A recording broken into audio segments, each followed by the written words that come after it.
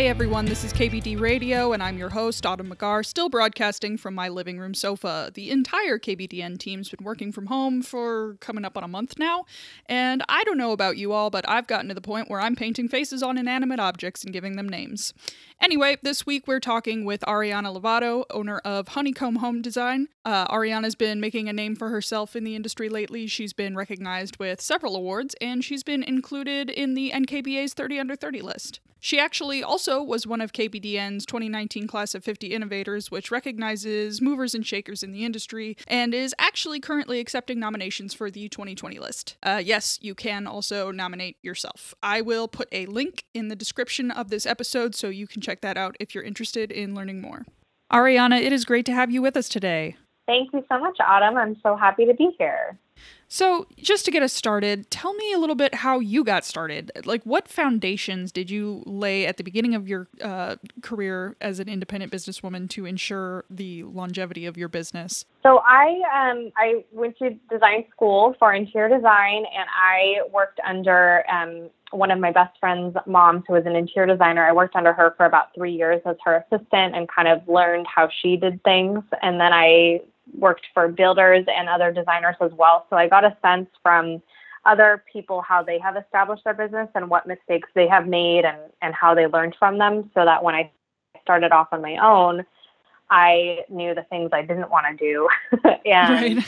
I made sure to build alliances with mentors in my field, and they would be other designers or other professionals that I really looked up to.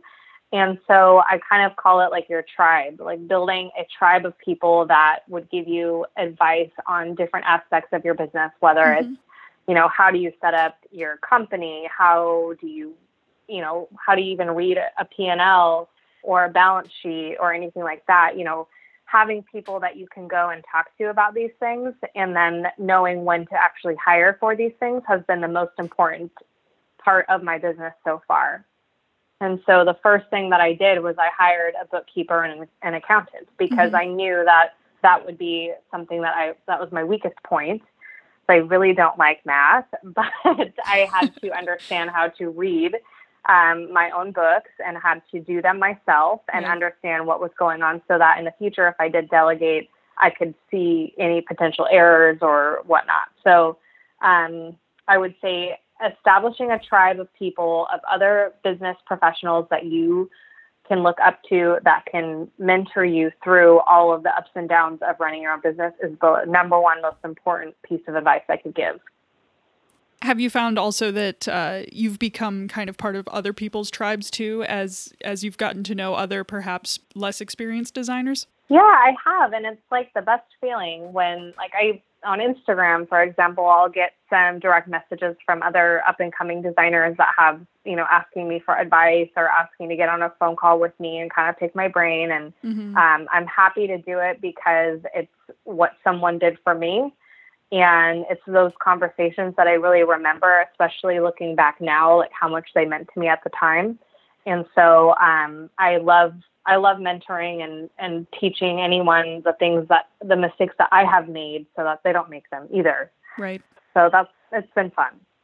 Now, we've had a chance to chat before, actually, and as I recall, there's a pretty cool concept behind the name Honeycomb Home Design. So I was wondering if you could talk about that a little bit. Yeah. So when I was thinking about branding the business, I didn't want it to be, just Ariana Lovato Interiors. I wanted it to be something different. And I went back to my love of geometric shapes, and I loved the hexagon shape. And kind of in researching that, I found out that it's one of the most structurally sound shapes when it's stacked upon one another, like a beehive. And so when it's pressed down upon, it's extremely strong. And so I'm like, well, that's cool. And then I put together, okay, honeycomb home design. All right, well, that rolls off your tongue, and that's memorable.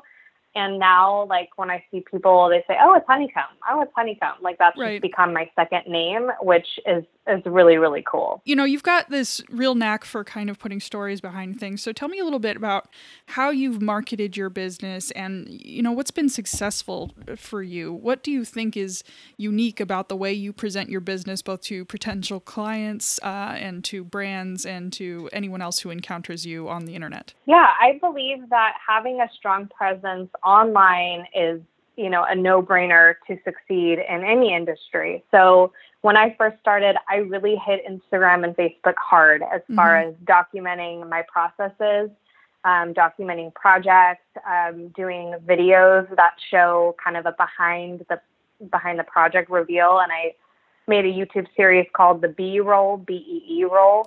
And so I'm like, okay, that's kind of fun. It plays on our brand again. And then I kind of coined the term Queen Bee of custom design. So again, it's like tying back into Honeycomb, like how can I keep putting it in front of these potential client spaces, like who we are. Right. And it also gives us a chance to show our personality. Like I'm, you know, pretty outgoing and I like my clients to be my friends and vice versa, you know, through this whole process to have some fun with it. And that's like that's who I am at least. And so I hope that emanates through our presence on social media, and doing video has been a huge proponent of that because people get a sense of who you are. You're not just a pretty picture on a screen. You've been cropping up in quite a lot of places like 30 under 30 lists and 40 under 40 lists, that sort of thing. So I'm wondering, what do you attribute to your success at such a young age as a business owner? I think just putting yourself out there, like continuously and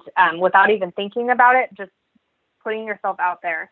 Mm-hmm. I've been very consistent on posting on social media and doing video and showing up at different industry events and introducing myself to people, you know, and getting out there. Like that's the most important thing that you can be doing because that really does open the door for other things. So like, for example, the 30 under 30, one of my colleagues nominated me for that. And I found out about it through another industry friend on Facebook. Right. So I would have never known that was even a thing. And so just showing up and applying, even a Top Knobs design contest, you know, I entered it thinking, who knows if I'm going to get anything. And I was able to be on the honorable mention. So that was cool. And even like applying for the Tile of USA Spain trip that we actually just went on a couple months ago. Oh. You know, that was an amazing life-changing experience of touring tile factories and seeing the tile trade show industry in Spain. It's huge. And so I applied for that and I found out about that through another Facebook group. So it's just putting yourself out there. Like I didn't think I would get anything from it, and then I did, and it happened to be an amazing experience. So that's been a huge reason for kind of where I'm at now. You've kind of hit the ground running in a lot of ways. So I'm wondering, you know, when you're experiencing work-related stress, how do you manage that and prevent burnout? I think that's my Achilles heel is that I'm just tend to be a little bit of a workaholic, and I care so much about what I do, and I care so much about pleasing other people, and that's just a character trait that could be a really bad or a really good thing. I don't know yet, but it's hard. It's really hard. I think the number one thing that has helped me is exercise, and I know some people will roll their eyes, but it really does. It really does help with stress. You know, even just walking my dogs uphill, you know, for half an hour or something. Sure. Just taking my mind off of it has really helped, and also establishing parameters within, like, you know, I'm not going to answer email past 6:00 at night. I used to not do that. I used to be on my email all the time, but now if a client texts me after hours or emails me after hours, I do not answer it till the next day. And it's just crazy how those little things will help set the expectations of, hey, I'm here for you, but I'm not on call. Mm-hmm. That's what I'm implementing now to help prevent getting burnt out, because I definitely was feeling that way last year for sure. And, you know, since it's pretty much the front of everyone's mind right now, you know, how has the COVID-19 pandemic affected your business, the way you do business with clients and your business practices? Like, how have you changed those things in order to cope and to survive? It's a crazy time right now. As we were talking about earlier, no one knows. There's not a guidebook for how you act during this time or how you pivot your business or, there's so many other self-employed companies that I feel so bad. In this time, in our business, I've canceled all in-person consults and all in-person meetings. And so we're doing everything via FaceTime and Zoom right now. Right. I do have several remodels that are whole house remodels. And so I will go to those when no one else is home and before any of the workers get there. But because construction is still considered an essential service, the jobs are still running as of now. Right. It's just crazy that a lot of our city buildings have closed, so like building permits are not being processed. Stuff like that is really just it's stuck right now. So what I've been doing is making myself as available to clients as possible via Zoom and FaceTime, and just trying to maintain a sense of normalcy as much as possible within that. It's hard. It's hard, but and I'm even looking to some more digital ways to reach clients, whether it's like a kitchen consult via FaceTime or maybe getting back into my e-design that I had started a long time ago. I might look into that too if things get a little bit slow as this progresses, because we really don't know how long this is going to take. Right. And, how you mentioned earlier that, having a healthier separation between when you're working and when you're not working has been really good for managing stress. Have you found that those practices have also helped you as we're kind of all struck at home these days? Yeah. So I think one of the biggest things is, last week when this first started, we were all kind of like, woohoo, spring break. Like it was kind of fun for a hot minute. And then it got very real like the next day. But I decided that I would do whatever I could to maintain a regular schedule, like go to bed at the same time every day, wake up at the same time, exercise, get ready for put on clothes, get ready for work, and, work my normal hours and just make it feel as normal as possible.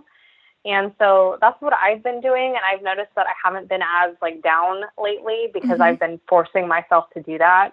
I know that it's hard when you're at home and you can be distracted by household chores and stuff like that. But if you can stick to your normal, schedule as much as possible, I think it'll be much more productive. That's what I've been trying at lately. How do you picture this affecting your business in the future? Do you think this is going to change the way you do business in years to come, or is it too early to tell, do you think? I don't know. It's really crazy because I think, the people that have been doing e-design already, this is perfect for them because it's just now people are more used to the technology, which is going to be awesome moving forward because we're forced to get into it. Right. I would have never thought that I would do a kitchen consultation via FaceTime, but I did that today and it went okay, It wasn't quite the same, but it definitely is doable. And so in the future, I could see doing some more of these types of e-design services over the phone or over Zoom, but I love the in-person meetings because there is something so different about the interaction in person that you can't emulate over a screen. So, I think for right now, I'm going to try and adapt as best as I can, but I can't really tell in the future what's going to happen yet. You miss the hands-on aspect of the initial consultation kind of thing. Yeah, there's so much you can invest in pictures and FaceTime for sure, but there is something so different about being in person and seeing the person's face and their reactions and just getting a sense for everything that's going on in that space. It's just different.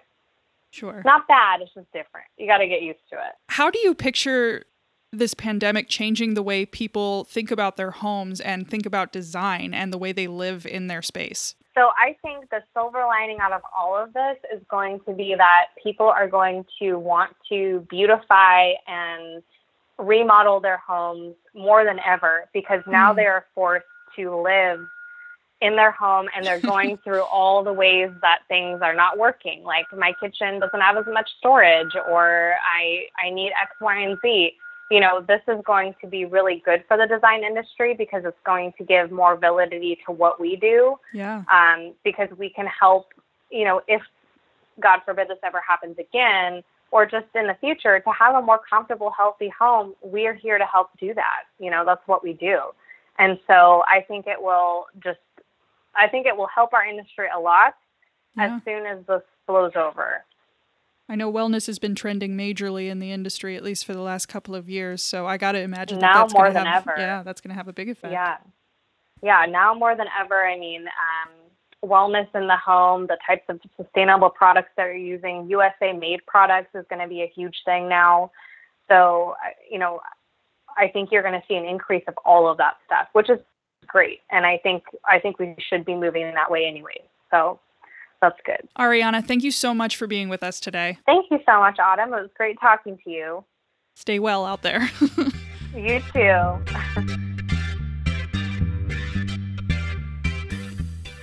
KBD Radio is hosted and produced by Autumn McGar with music by David Ayala. For more information about kitchen and bath design news, please visit our website at kitchenbathdesign.com.